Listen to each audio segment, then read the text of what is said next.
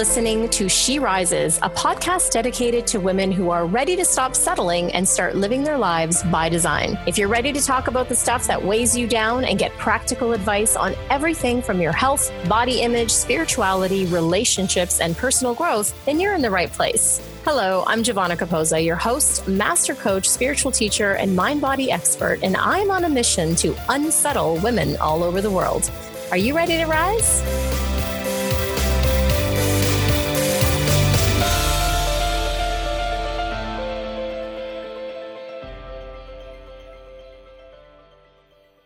Hey everyone, welcome back to another episode of She Rises video.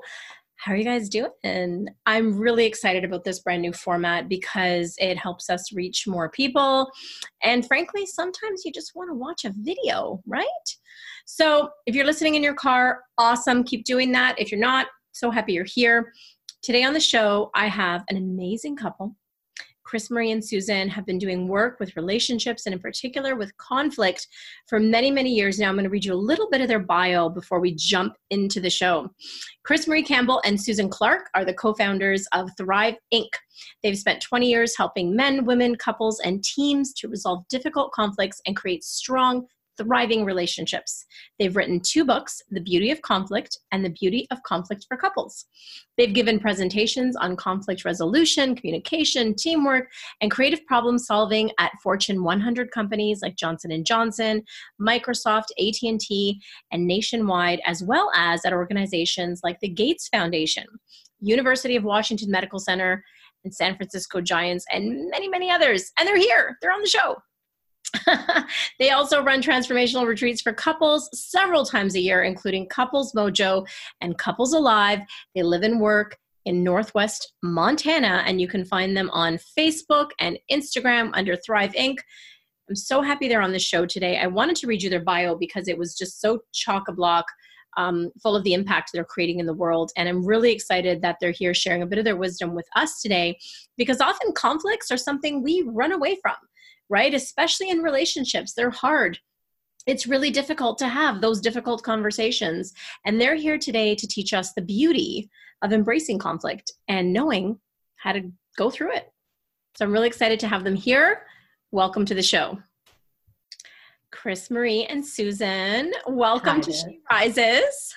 We are excited to be here. I'm Chris Marie. And I'm Susan. Yes. Thank you. I love that you're sitting, in my visual, you're sitting in your respective name slots so that I can, make sure I get which one. And I'm going to fill the audience in on a little secret. This is like our take 2. It is. We did this last year and then the cyber gremlins ate it. I don't know what happened. So, hey, we're back again. Okay. And excited for a 2020 episode. Why not? Yes, I'm really excited. I did an episode earlier this year. It's the first episode of the year of the whole, we go into this, the new year, the new you, and there's so much pressure to be amazing because it's a new year. And I did this episode where I'm just let people off the hook. If you don't feel that yet, it's okay. Let go of the pressure. Yes. Yeah, let go of the pressure. So we're here today to talk about your body of work and your books. And I did a little intro so the audience knows the book titles. I want to just dive right into the topic because I think it's so, so important that we learn how to deal with conflict in general, and very timely at this unfortunate events that are happening in the world today, but interpersonally, right? I know for much of my life avoided conflict. It's scary. I don't know how to talk about my feelings. I used to get really flummoxed and really upset when I had feelings to share or there was conflict. I didn't know what to do. And you guys have this beautiful gift of sharing with us why approaching conflict, embracing conflict is so healthy for relationships. So whichever one of you wants to take that first. I will. This is Chris Marie. I'll take it first because I think many people are afraid of conflict, and because we weren't trained in it, we didn't have good role models, most of us. And so we work to manage, diffuse, avoid it. And I just ask people to think about what you learned about conflict growing up. And for me, it was a scary scary time sitting around the dinner table because my dad, I'm an adult child of an alcoholic. He was an Army colonel. It was, I just went into pleasing mode, trying to say things right, became achiever, all to diffuse the energy that would come up. So I was a master conflict avoider. I mean, even when I got into consulting at the beginning of my career, what was good about that is I could bring other people along, but I would leave myself out. I wouldn't share my own opinion, because if I shared my opinion and I worried it was going to hurt your feelings, you were going to be distant from me, I'd be like, okay, never mind. I'll just swallow what I think so we can stay close. Yeah. So in our book, we talk about the me, which is myself, and the we, and I would certainly sacrifice the me in order to maintain the we, the relationship. And so learning how, when I got involved with Susan, it was so different. She was like, I want to hear your opinion. And I was like, oh, my eyes are, I'm scared. But what happened as I slowly started to believe that and speak up, we would come up in our business with different results, in our relationship, because we're married and we work together. We would come up with it wasn't her idea or my idea, but something new would emerge. And that happened enough times that I started to think, okay, there is something to hanging in for this different opinion and being willing to tolerate the tension rather than just opting out of it to try to make things smooth. Yeah, I like that you said tolerating the tension, because it's like when you move past, like it's such a meme, right? Like you have to go through it, you can't. But it's true. Like when you can just go through the tension and just be with it, it's not as scary as you thought that it might be, and beautiful things come of it. So Susan, what's your experience of that in your relationship? Well, I mean, I'll start off by saying first that for me, I kind of come at things probably a little the opposite, in the sense that in my family, there were a lot of things that were not being talked about. So silence and nice and polite actually, for me, are big danger signals, because in my world, there was a lot of stuff that was going on background that no one was talking about. It was pretty horrific and pretty violent and scary and all sorts of things, but no one ever talked about it, because it was in my community, it was a very highly charismatic leader that nobody ever wanted to say did anything wrong, but he was doing a lot of things wrong. And so I swallowed all that as a kid, because I was a kid who everyone always told me, you have such an imagination. And I'd be like, or you have an anger problem. It's like, I'm angry because something really bad is happening, but nobody's talking about it. So and it wasn't until I got cancer in my 20s, which would seem like that would have been the worst thing. But in some respects, the cancer brought to life for me that I needed to speak up. And when I did speak up and started to talk about stuff that was happening, shattered my family, my community. But at the same time, I started to get my health back. And so I realized, that silence, that quiet, I'm going to not talk about this, was actually killing me.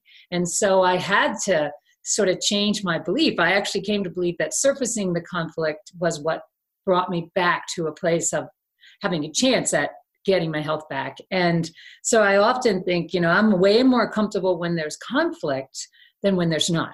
When it's nice and polite, I'm kind of edgy, because I'm like, I'm pretty sure something isn't. I've actually had to start to trust that not everybody is my past. So, there are really nice and polite people out there, but that's probably a more of a danger zone for me than what may present as loud, tense moments, because then it's like something's out there. I believe that. So it's kind of. Yeah, that's interesting. You're both coming from different experiences, as we all are. Yes. And yet there's still this flavor of, sameness in there, that it's like avoiding the conflict, right? And so someone was avoiding the conflict, Susan, on your end, and they didn't want to bring it up, and you had to learn that, and then you were in the conflict, right? I grew up more like in the conflict, like I was in the trenches with you, Susan. But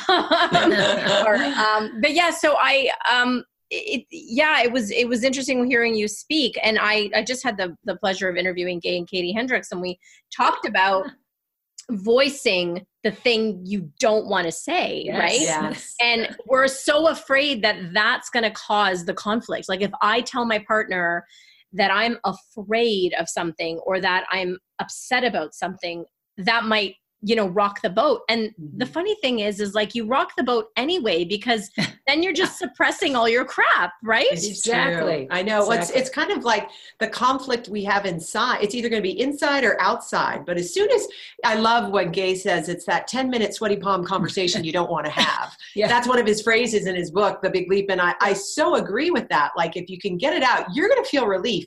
Even if that over there is rocking now, you're more aligned and have more resource. The fact that you said that. But, when we are trained in our systems, our little nervous systems go, no, danger, danger, don't say that. So we really have to train and this is part of the work we do with clients, is helping them reprogram their nervous system to discharge that fear in order to be able to speak up. Because it's one thing to, just say it. But when it's in danger, danger, it's hard for me to get that out. So Chris Marie, how do you do that? Like for people watching and listening, and maybe their conflict is in their relationship, maybe it's at work, and maybe it's just everything. How do we get, because there's such an innate, like you said, adrenaline, response, like that part of the fear, fight, flight, or fear freeze part of your brain kicks up. How do you get your amygdala to like calm down when when everything in you is like, Right. We talk about this in The Beauty of Conflict for Couples. We have a little session, chapter on how to calm yourself in the midst of conflict. And one of the main things, and I had to, you need to cultivate this skill so it can come work for you in the moment, but is really staying embodied. Because when we're afraid, we're kind of up and out. At least I am up and out of myself. Yep. And so to bring my energy back down to my seat and my feet, and that can be wiggling my toes, wiggling my bum, and recognize, hey, I'm in this body. And there's even a sense of checking around, and am I like turning your head, because when we get scared, our vision gets narrowed, and it's like, I can't move. And actually, if you just move your head slowly and expand, it vibrates that vagus nerve, which is our rest and digest nerve that helps settle the system. And ask, am I physically safe right here, right now? Because that's what our amygdala is saying. You're not physically safe, even though it's only another person who's, sometimes it's a physical threat. And if so, do run if you're worried about that. But most times it's a meeting or a conversation over where we're going on vacation, and we have very different, Or somebody is angry, but that doesn't mean they're violent. So you have to really be able to separate. These things are different. Because so often in growing up, anger was Velcro to violence. And we really think they're two different things. Like anger is a really healthy emotion for us to know and get in touch with, but violence is a crossing of another's boundaries, whether it's physical, hurting myself, you, or physical property. And we have those Velcro together. So learning the differences with that, and learning how to even access your own anger, which many of us, especially women, have repressed. So we work on those. There's a few other things like Vuing, which is a Peter Levine thing to, again, vibrate the vagus nerve. Yeah. And I think one of the things that we talk about a lot is that breath work. Like a lot of people do, mindfulness is great. I truly am a believer, yoga, meditation, all good things. But all too often, that is a settling breath. And it's a breath that gets you more centered, which is a good thing. But sometimes you actually need to drop this jaw open and breathe through an open mouth and risk the discomfort. And actually, there's the parasympathetic breath, which is that long, slow, I'm going to rest and digest. And sometimes you need to actually bring it up to the sympathetic breath, which is more a high charge breath. Because, like up in the chest. Because that's when you can actually access, where am I holding? Where am I tight? And so many times that is generally uncomfortable for people. Because one, they don't like to breathe through an open mouth, but this is one of our tightest muscles. And if we don't do something to loosen it, we're not going to find our voice, And we need to be able to be aware of where we're tight and holding, and have a place where we can handle our own emotions, even if we're really, really rageful, really sad. We don't have to do anything with those, but we do need to learn how to feel them. And this jaw is also tied to our pelvis. And so that's the seat of our power and our creativity. And so linking the two and opening really accesses more energy for the individual inside, more of them. And learning then how to one, identify and feel your feelings and then work with them. Which, you know what, we weren't taught when we were growing up. No, we weren't taught. I mean, most of us were just taught reactivity. I love that you went there with Peter Levine's work and the VUing and the orienting. That's a part of somatic experiencing, right? And so that was such a gift for me to learn that, because I am someone who's in my head a lot.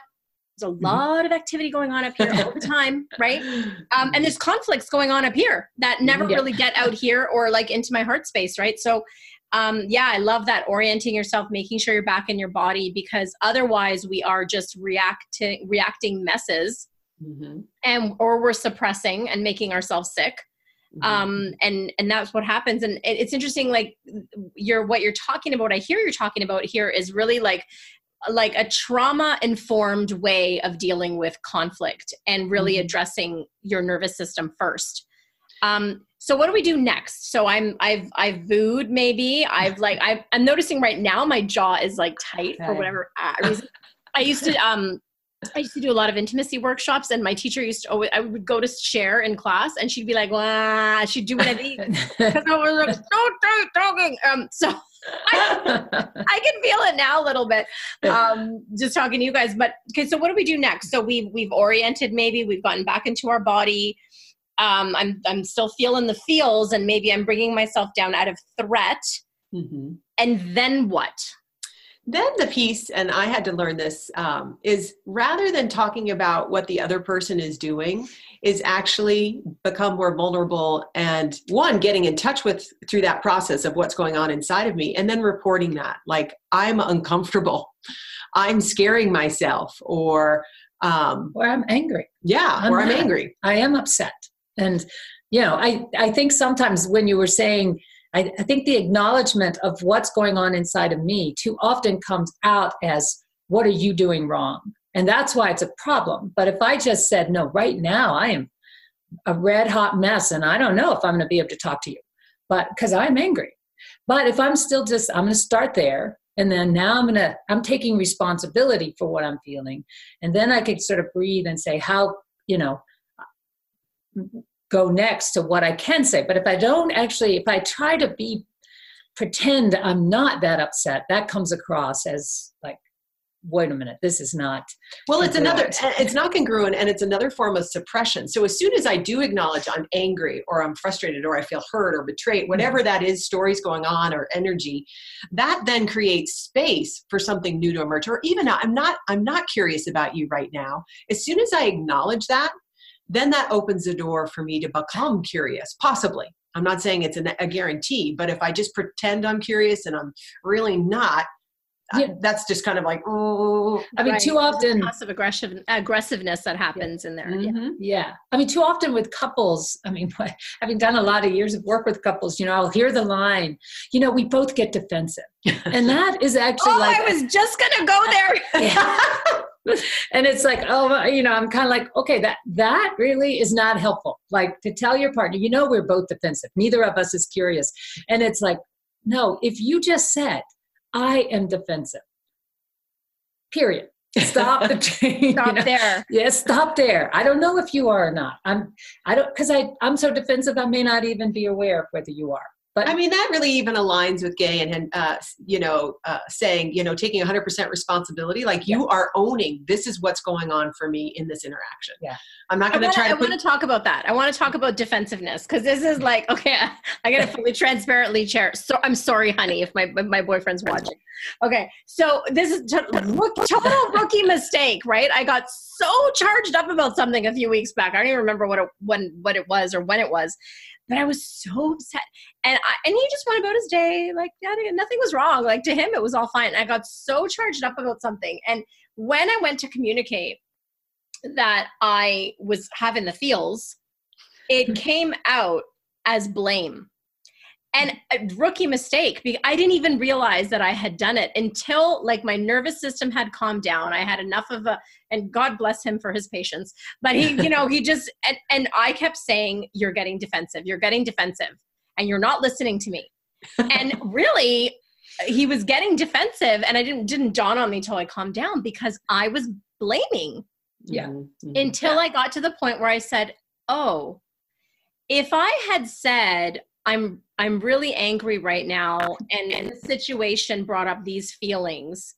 How would you have reacted? And then he explained how he would have reacted. And I thought, oh, okay, well, that would have just solved everything, right? And so, but I am curious about defensiveness, because it is one of the, the four horsemen of the apocalypse in relationships is when someone keeps getting defensive all the time. Like, how do you deal with that? How do you deal with your own and then someone else's defensiveness?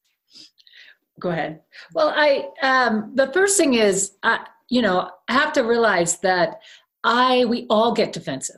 I mean, and I often will say this to a couple, when someone says to me, I don't want to be controlling in our relationship, I'm like, well, you're not going to be human then. So just give me that. Because, we are control people. So if the more that I can begin to be curious about it instead of judgmental of either, and that's even curious about my defensiveness, like to not make it wrong. This is actually even why I don't know that I don't like it when people say, you need to deal with your reactivity. It's like, because too often that means you're supposed to get rid of it. And you're wrong. Right. And, or fix yourself. Something's wrong with you. Yes. Yeah. And I am more like, you don't have to get rid of reactivity. That's actually a healthy thing too. It's a, natural thing for protection. You need to get curious about it. And so don't, become genuinely interested in your own defensiveness. And then you have a chance to kind of make a choice. So you don't get the choice to be responsive unless you fully understand and can recognize your defensiveness and have some compassion for yourself, because most of us learned our defenses because we didn't know how to protect ourselves. So if we take responsibility for that compassion, then we're not projecting it onto the other person to say, you need to love me for this too, because the whole reason why I'm saying that is because I don't love me for it. So if someone else could tell me this kind of hot mess that I am is okay, then I might. But that doesn't work. So it really is coming to terms with your own demons first, like really, and not trying to get rid of them. But this is a part of who I am, and I don't have to let it drive the bus. It's here. And we are proponents of, and each couple has to figure this out in your relationship. How do you tolerate those moments when one is defensive or even blamey? Like sometimes and we talk about this in the Beauty of Conflict for Couples about how to do what we call a Vesuvius, which is like a 2-minute rain. That's how I felt. Yes, exactly. And actually, if you ask permission and have a boundary, like, they can say stop. But if I can say, right now, I just want to blame you. Because I can't get to that responsible place. And I'm, trauma happened in relationship. It can heal in relationship. That's why we do relational work. Yeah. And so if I can say, let me have my tantrum because I'm feeling like a little kid. And then once that energy is moved, then I can, if she reflects back, I get it. You feel really hurt or betrayed or whatever. And then I can start taking back, well, this is how I participated in it. So it's not like you can jump over that. A lot of people want to just jump over that and be responsible versus going through the reaction and having compassion for yourself and your partner for that. Yeah. I mean, and I call that a spiritual bypass where you're just trying to be all like, okay. Yes. And I'm not gonna show you my ugly, because it's like not, and it was funny after I had my Vesuvius, which is funny, I have a chunk of Vesuvius behind me, like literally a piece of lava. So maybe I should put that further away. But after I had that moment, I had some clarity. And then, I just dropped into like, I felt shame the next day. I was like, oh my God, honey, I'm so sorry. I just apologized. And he's like, don't worry. It was fine. Like not a big deal. And then it wasn't until 2 days later that it dawned on me why I reacted. And of course, it had nothing to do with him. It was literally like something my dad used to do when I was a kid that I didn't even know was there in the unconscious. And he was so-called mimicking it at that moment. And then I was like, oh, but you really do have to calm your whole nervous system down to deal with conflict. Otherwise, you're like launching rockets, literally. And or running. Running away from them, Yes. And building, I think what we try to do in our process is try to create some boundaries that contain, like we have a tool called the 555. If you have a hot topic that you regularly get into conflict, where it's person A talks for 5 minutes about the topic, let's say money.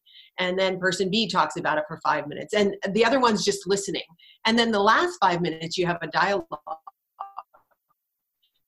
And that's a great way to get out some of your thinking. How are you processing? I'm not sure about this. And then checking out at the last 5 minutes is a way through some of those rougher topics. Now, the key is not to think you're going to resolve it in a 5-5-5. Yeah. You're kind of mining it in the 5-5-5 to understand what is going on for me. So that's another way through some of these big nuggets. It's also really important to not, even if it seems to be going well after 5, not to go to 45, like to really honor. So, that's a common mistake that happens. Susan, what are you trying to say? Are you in on my MO here? Like, well, it's just, even when we're doing in-person retreat experiences and working with couples, we often say to them, practice this. And because they're there, they really want to practice. And we're like, no, you still need to honor this 5-5-5, because that's actually the way you develop the ability to hang in. And usually one person wants much more, and the other person really needs to know this is only going to take 15 minutes, and then I can let it go, and we can go on to something else. And I'm laughing because my boyfriend's going to probably edit this video, and he's going to be like, "See, honey, we should talk less." It's always like, okay, are we done with this now? Like, are we good? And I'm like, no, I'm not. Well, we always talk about how it's kind of like around the house. No, I'm not done. So the other person's walking away, the other person's chasing them to the different rooms. So I still think we need to finish this up. However, I will say, it's not that we are supporting that this is all you ever need to do to communicate.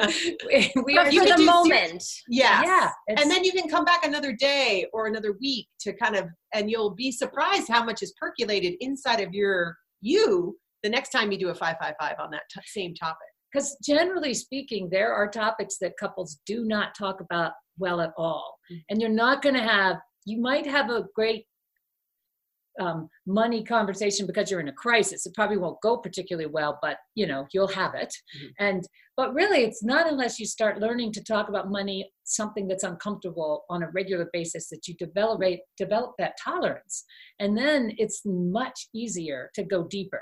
And so, it's like, okay, it's actually really, once you realize this is a safe way. There are boundaries for the person who, like Chris Marie doesn't like to be interrupted. So she really likes her 5 minutes. I personally don't like it to be over 15 minutes when we're talking, and then I like to take a break, go rebuild my resources and come back. And so we do have agreements about how we're going to come back. It's not like you can say, no, we're never going to talk about this for 10 days. It's like, okay, we're going to talk once a day or whatever that is. You make an agreement with your person about what works for you. How do you get a partner who is averse to doing this work to work with you? So for example, if someone's particularly avoidant of conflict or the difficult conversation, and maybe you're playing around with some of this stuff and you're getting more comfortable with it, and your partner is just resistant, they're just not wanting to have the 5-5-5, they're just like, no, we're fine, everything's, how do you deal with that? I'll answer first, because one of the things is letting anytime our partner doesn't want to do something that we want to do, whether it's this communication stuff or whatever, there's an impact to the level of intimacy that we're experiencing. And so we always talk about intimacy is not always about being close, but actually sharing your location. Like if I'm distant, that's it for me to share. I'm distant right now is me being intimate, because we talk about intimacy being into me, see. Mm-hmm. So I'm sharing where I'm at relative to you.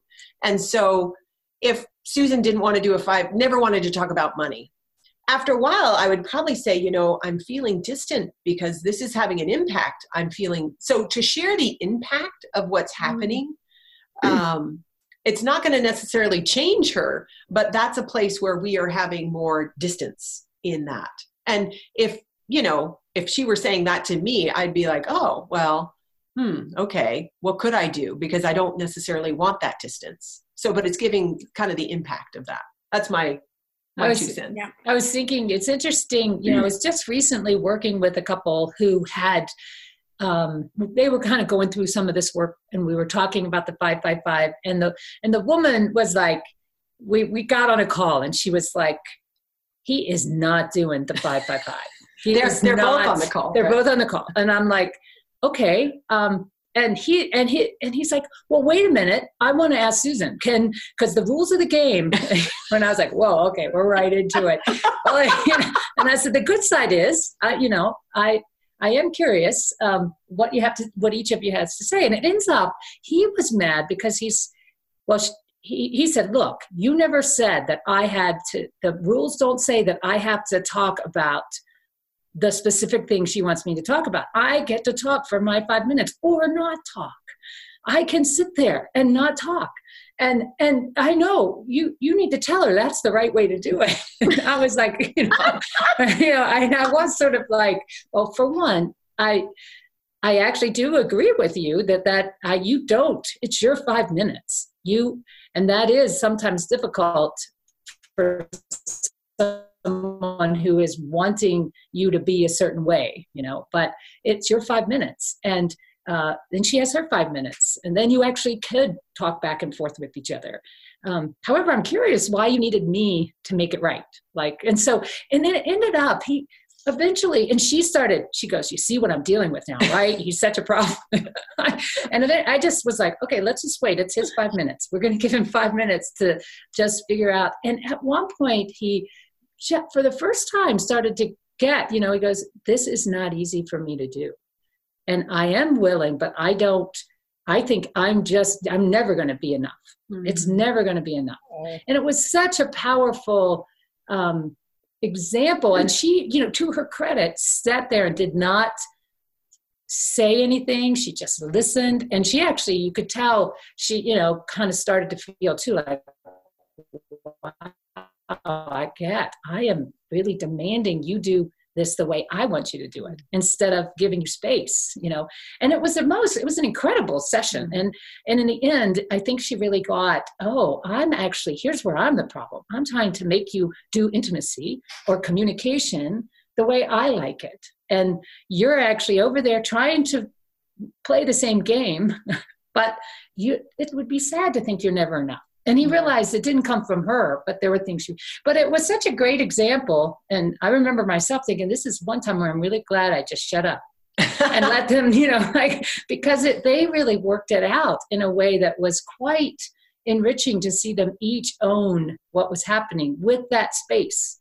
And that's the thing. I think sometimes people, want to make it look a certain way. Like, okay, if this couple was really good at communicating, they'd both be sharing deep feelings or rich conversation all the time. And that's not actually necessarily the way each person operates. So it does come down to how can you define yourself? Beautiful. Yeah.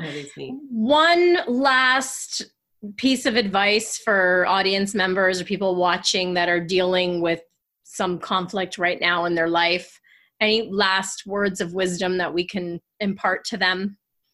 Well, I coach successful women who look on the outside like they're confident, they've got it all together, but really they're terrified and work to people please and make sure they say things right. They're driven, they're perfectionists. And really my piece of advice is to make yourself matter, to slow down and actually feel your feet, come into your body, and recognize, wait a minute, what is it that I want in this moment with this person?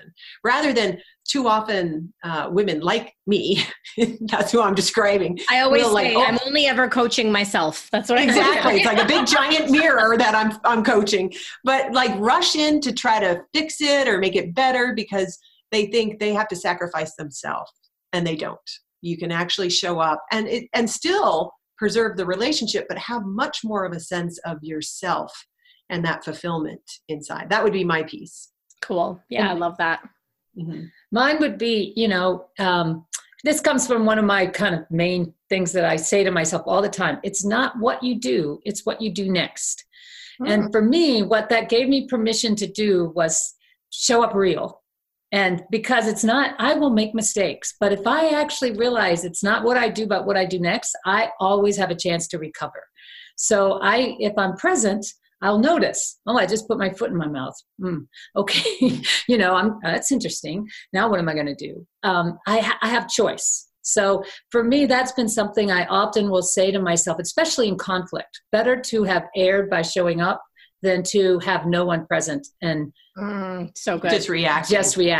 So. Yeah. And to sum up, and my piece is like, be kinder to yourself, even in conflict, and give yourself permission to be angry, to have feelings, and to feel safe enough to express them. So thank you so much, guys. Yes. Thank you. Yeah. I loved it. So great having you on. I love that we're doing a new format here where we're offering videos for interviews on YouTube. So I'm really just so grateful that you guys are one of those interviews, and loved seeing your gorgeous faces again. Thank you. All right. Very fun. Thank you. Very fun. All right.